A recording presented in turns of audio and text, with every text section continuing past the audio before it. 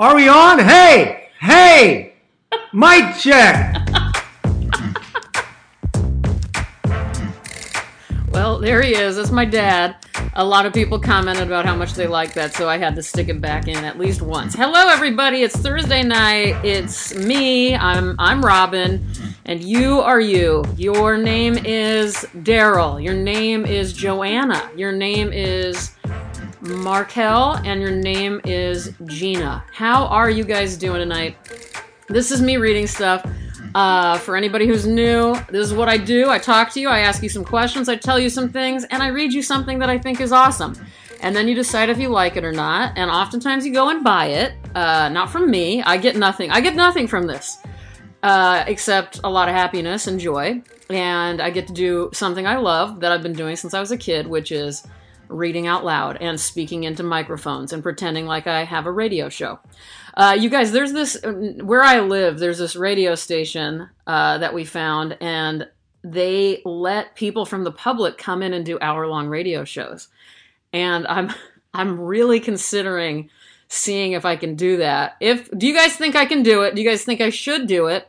And tell me 1 to 10 how much you think I should do it. Now, let's also remind us that I always like to throw in a bunch of things that I don't have time for into my life.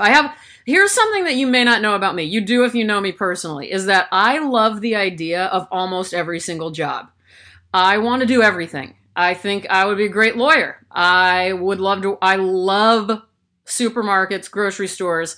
I would love to work at a grocery store. And every department, by the way. I want to be a checker. I want to be a bagger. I want to be the guy who collects the carts. I want to work in the bakery. I want to work in, you know what? Not meat or fish. Okay, I'm out there. I would like to work in the prepared food section. I would love to work in the back, like stocking when you sometimes catch eyes with the guy in the back who's stocking the dairy products, like the milk and stuff. By the way, is that not a weird moment when you're reaching for something and then their hand is there? It's a very horror movie moment, and I love it. Anyway, grocery store. I wish I could be trained to work at an auto parts store. I do not want to work at, believe it or not, I don't want to work at a craft store because of all the little things. It seems very tedious, which seems like I would like it because I do like tedium, but not in that way. The fact is I've worked in one and I hated it. My first job was at a Chick-fil-A. My 2 best jobs, I worked at Movies and Video Superstore. That was a movie rental store. I loved that. I would like to bring the movie store back. I would love to do that. Damien is talking about starting a video rental store, and I would work there in a heartbeat. I'd apply for that job. What else? I loved it when I worked at the library. I would love to go back to school for library science and work at a library. I would like to work... you name it, I kind of want to do it. And I'm very jealous of people with office jobs, too. You know, I used to work as an administrative assistant for a commercial real estate firm in Houston, and I loved that job. And I love anything dealing with office supplies. So I got to order a lot of office supplies, and just keeping track of inventory is really fun for me. You name it, I want to do it. I would even like to work at Costco. As crazy as that place is, I could see myself working there. Should I be, or a greeter at Walmart? Oh my God. How great would I be as a greeter at Walmart? Anyway, why am I talking about all this? Oh, because should I do the radio thing? But the thing is, see, this is the thing, is I need 50 million lives in order to do all the things I want to do. When really, the one thing I need to do is draw, which takes up all my time, and also my new side career, which is also making these tapestries, which take even longer than my drawings. Which, by the way, Chicago, what's up? I'm going to be having my first ever tapestry show at Western Exhibitions in Chicago, opening January 10th, I believe. I'll be putting more information about that up on Instagram and Twitter as that gets closer. But I'm finishing up a lot of the pieces for that. It's no drawings, all tapestries, which I consider drawings too, so it's kind of a lie. By the way, speaking of Costco, is that where I got my air fryer? I can't remember, but anyway, I bought an air fryer. Does anybody else use this air fryer? By the way, it's not deep frying. I don't know if you guys know much about it, but oh my God, this thing is incredible. All I can say is this is the new way of life for me. If you have room for one on your countertop, It makes life so easy. So if you're healthy and you just eat chicken breast with spinach every night, it's kind of like having a Foreman grill, except it cooks better, I think. So it makes, I mean, I've never been able to cook chicken breast very well, but in the air fryer, it takes maybe 18 minutes tops. All you do is flip it once, and it doesn't make your whole kitchen really hot. And it's the easiest cleanup ever. There's just two parts that go into the dishwasher, and that's the end of the story. But anyway, yesterday I made, whoops, I accidentally stopped recording. Yesterday I made this sort of chicken salad thing, and I marinated chicken in soy sauce, honey, sesame oil, lime juice, rice vinegar, garlic powder, sambal oelek, all this stuff. This was all inspired by the great David Drury, who I've read on the podcast. He makes this every Sunday at lunch for his family.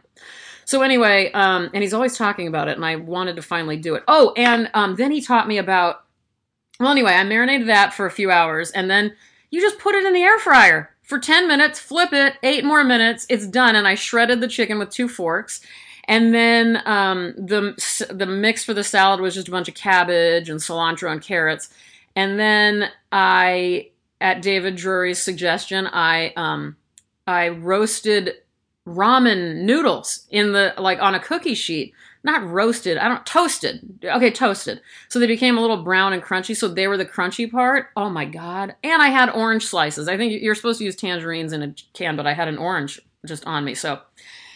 and then don't even get me started. Did you guys know, I know I'm bragging a lot about all the things I love to do, but I really do. I would like somebody to put a contest out there where who can make the best salad dressings, and it would be me. So as long as I had my own kitchen and all my stuff, because I have a lot of sauces and a lot of spices and stuff. So, I mean, I would say my salad dressing, it only takes like 4 minutes to make, but it had, and by the way, it's never the same thing twice, really. I've got a few that I make the same way all the time, but this one probably had like 22 ingredients in it. So, and in a good way. I hope that doesn't sound bad to you.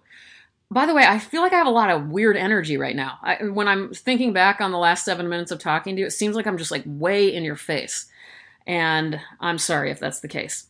Anyway, so the chicken shredded, the cabbage and the carrots and the base of everything, you got that, and then you've got your topping, your crunchy topping, whether you've got wonton things or the ramen noodle idea from David Drury, and then you make your own, some sort of Asian style dressing, and my God, and I had leftovers, so I got to make it. I made it last night for myself, and then I made it today it was really breakfast.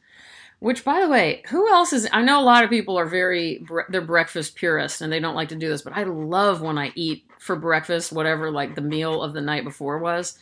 That's my favorite way. I don't know how much I love all breakfast foods, to be honest with you. I think I like a real lunch or dinner, but I like dinner.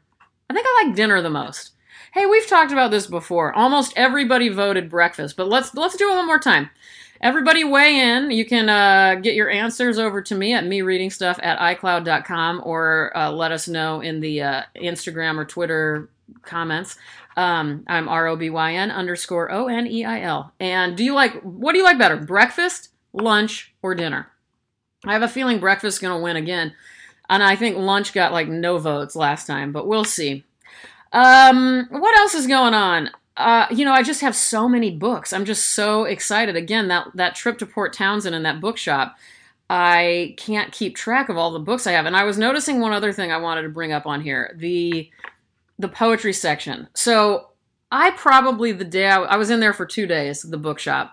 And in the poetry section, I would say I probably very seriously examined the book covers and contents. But I mean, I thought about the book covers of books of poetry a lot. For some reason, I've never really done that before. And I would say I probably examined about 50 to 60 book covers, enough, that I can recall in my brain right now. I can recall what they look like and everything. So that's quite a bit. And then I have a big poetry collection here at home. And so I've been looking at them this week, and I'm going to say this. Now, you guys know, obviously, this whole podcast is about poetry, really. I'm a huge fan. But you poets, or I should say, maybe it's the people who publish poets, because I don't know, a lot of times poets don't have a say. A lot of times they do, though. Whoever's in charge of the books of poetry, book covers, I think you guys need a little help with your covers. who agrees and it's okay to disagree, but Madonna mia, horrible book covers in the poetry section. And I'm talking across the map. I would say out of 50, there were maybe 3 that were okay looking to me. And here's the reason I'm thinking of saying, I want to say it out loud, is because I think this is what artists don't get enough credit for our ability to, I know this sounds so stupid, but artists should be asked more often for their opinions about visuals. I really do think so. I think all interior designers should always consult a professional visual artist or a trained artist, whatever that means, because those of you who don't study art and look at it every day the way we all do, I hate to say it, you guys have your own thing and I support it, but we are the experts here, aren't we? I mean, I'm not officially an expert. I don't have a master's of art, but I would say the amount of time I've put into making art and looking at art, I would consider myself, I know something. And I just wish, I don't know how we're going to do this. I don't know what I'm proposing here, but who else agrees? Sorry, that's my mom. Here, I'll read you guys whatever she says. Oh, she just liked my last thing. She wants a video tour of my new studio. Speaking of which, I've got, oh my God, I've had a great week. Can I just tell you guys that? Well, anyway, back to my thing. What are we going to do about this? Listen, I'm going to offer up my services right here and now. I probably shouldn't do this because I've got way too much to do as it is. But if any of you out there who listen to this podcast who are writers and have book covers coming out, and if you ever need a second opinion, if you're narrowing it down to 2 or 3, you should contact me. I just said my email for the podcast, and I will always get those emails eventually. I really would like to offer up, just, you don't have to go with what I say, but you should consult artists. Everybody should consult artists when they're dealing with this kind of stuff, in my opinion. Anyway, who agrees, who disagrees? Do I sound like an asshole? I'm really, you guys know, I really hope you know, I'm not a jerk when it comes to these matters. It's coming from an area of love. I love these books. I love what you poets do with your lives. I respect it more than anything on earth, and I say that with all honesty. But you guys need help out there. You really do.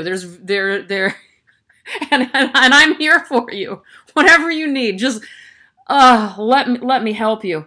Okay, so what have we talked about? We've talked about my distaste for books of poetry covers. We've talked about how good air fryers are. Weigh in. I know some people do not like air fryers. You can feel free to tell me why, but I don't know. I mean, I know I've got a lot to learn. I also am going to make, I love making tofu. I'm going to make it in there in little cubes. What else have I made? Now I can't remember. I've done something else. Oh, tater tots. Hello. So we've talked about poetry. We've talked about the air fryer or poetry book covers. We've talked about air fryers. We've talked about the chicken salad recipe from David Drury. Oh, I wanted to say a lot of you guys out there love David Foster Wallace. Of course, some of you may know, some of you may not know, there is a podcast called The Great Concavity. It is about David Foster Wallace's works. There's a lot of interviews with scholars and writers and other people, artists, including me. And it is out there, The Great Concavity. I'll link it in the podcast. But I want you guys to, if you guys are a fan of correspondence, and I think a lot of you are, I've read a handful of correspondence on this podcast. I'd like to read more, but I'm a big letter writer and postcard writer. And so the last 2 episodes of The Great Concavity were very fascinating to me because they were related to one of the podcast hosts, Dave's first trip to the Ransom Library in Austin, or whatever it's called, the Harry Ransom Center Library. But anyway, there is a David Foster Wallace archives. And they went in depth talking about what you can find in those. And as I've mentioned on here before, I've done that with some notes of Vladimir Nabokov in New York at the New York Public Library. I had to lie to get in. I think I said I was from, I don't know why I would have said I was from Hawaii, but I think I said I was from Hawaii. And I can't remember what all I said to lie to get in, but they had a pretty strict policy. And I got to touch notes from Lolita and stuff, and little drawings of butterflies and all this stuff. So anyway, the same is true at the Harry Ransom Center. And so anyway, you got to hear some excerpts from some of these letters to and from Don DeLillo and David Foster Wallace and some other people. And anyway, it got me really excited, so I just wanted to give them a mention. A lot of you already know about the Great Concavity and Listen, but might as well mention that because I love those two and what they do there. And now it's time for me to go find something. I thought I was going to go find something to read, and then I never did. But here I go. I'm going to find it, and I'll be right back.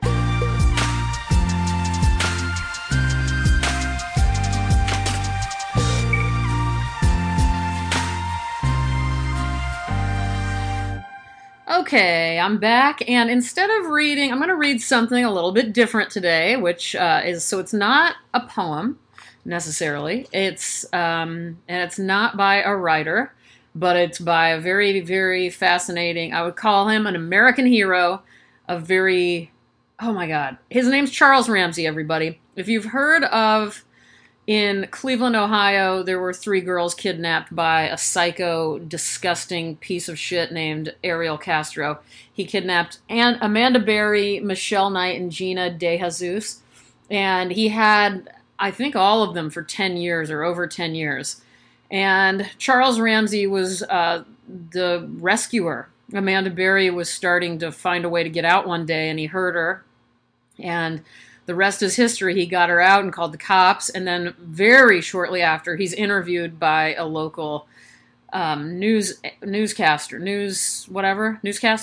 and the interview is so fascinating, and Charles is so funny and so engaging and so charismatic, and I love everything about the interview. And then anyway, so I'm going to read you just the Charles parts of this interview. I'm not going to read you what the interviewer, the journalist, is asking him, because he barely gets a word in anyway, and Charles is just talking about what he saw, what he did, and he was an across-the-street neighbor from the guy, Ariel Castro, who kidnapped the women.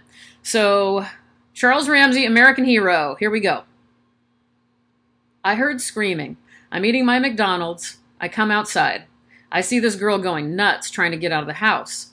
So I go on the porch and she says, "Help me get out. I've been in here a long time." So I figured it was a domestic violence dispute. So I open the door, and we can't get in that way because how the door is.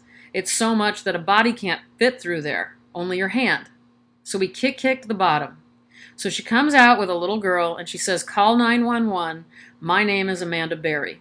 When she told me, it didn't register until I got to calling 911, and then I'm like, I'm calling 911 for Amanda Berry? I thought this girl was dead. You know what I mean? And she got on the phone and she said, "Yes, this is me." And the Detective Gregory Cook said, "Do you know who you rescued?" I said, "About 5 minutes after the police got there. See, the girl Amanda told the police, I ain't just the only one. It's some more girls up in that house." So they go up in there, 30, 40 people deep. And when they come out, it was just astonishing because I thought they was going to come up with nothing. I figured, whoever she was, and like I said, my neighbor, you got to have some big testicles to pull this off, bro, because we see this dude every day. Every day. I've been here a year. You see where I'm coming from? I've barbecued with this dude. We eat ribs and whatnot and listen to salsa music. You see where I'm coming from? Not a clue that girl was in that house. Or anybody else was in there against their will because of how he is. He just comes out to his backyard, plays with dogs, tinkers with his cars and motorcycles, and goes back in the house. So he's somebody that you look at and look away because he's not doing nothing but the average stuff. You see what I'm saying? Ain't nothing exciting about him. Well, until today. Bro, I knew something was wrong when a little pretty white girl ran into a black man's arms. Something is wrong here. Dead giveaway. Dead giveaway. Dead giveaway. Because either she's homeless or she's got problems. That's the only reason she's running into a black man. And then he gives the camera a thumbs up. So obviously he's a black dude. Amanda Berry, I believe, was white.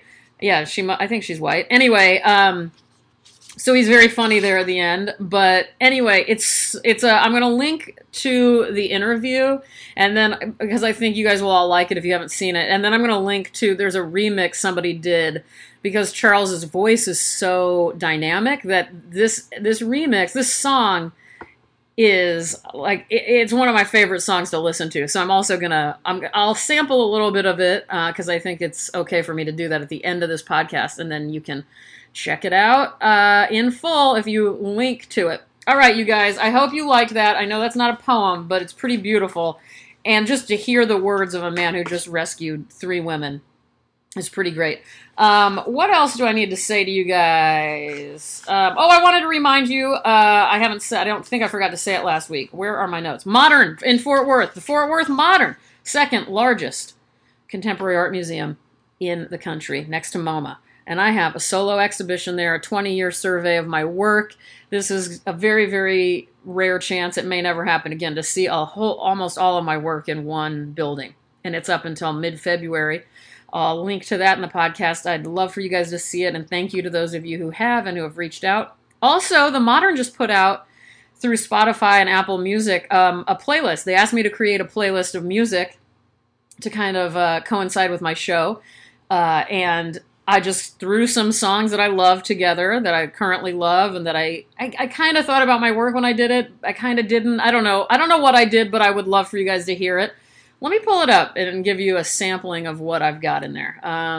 Let's see. What did I call this mix? There's a little Peter Murphy. There's a little Tiny Tim. Oh my God. Do you guys know The Egyptian Lover? Get ready. I'm going to give you a little. There we go. Let's see. Debbie Deb from the 80s. I've got the Flamingos. I've got Black Sabbath. I've got Nick Cave, Paul Simon. Oh, God, what else? Terrence Trent D'Arby. There you go. Anyway, check it out. I would love to hear what you guys think. Oh, Vincent Gallo. If you guys like Vincent Gallo, but you don't know his music, you definitely need to check out his music. The song Honey Bunny. Honey Bunny, my baby girlfriend, where are you? Eyes of blue, dear, every day, every day. Well, I'm wasting your time now, but listen to the real one. Anyway, it's a great playlist. I'll link both to Apple Music and Spotify, depending on what you've got. Other than that, thank God for you. Charles Berry should be talked about way more often. I was upset because I watched the Lifetime movie and they didn't really give him any presence. I mean, I think this guy is everything. So, all right, you guys, that's it for this week. I love you very much. I hope you're doing well. Let me know how you're doing and feeling, and have a great night. Goodbye. I'm talking with Charles Ramsey. He's a neighbor. Walk me through again what happened this afternoon. I knew something was wrong when a little pretty white girl ran into a black man's arms. They're giving away. They're giving away. My neighbor got big testicles because we see this dude every day. We eat ribs with this dude, but we didn't find a clue that that girl was in that house. She said, please help me get out. They're giving away. They're giving away. They're giving away. Nothing exciting about him. Well, until the day.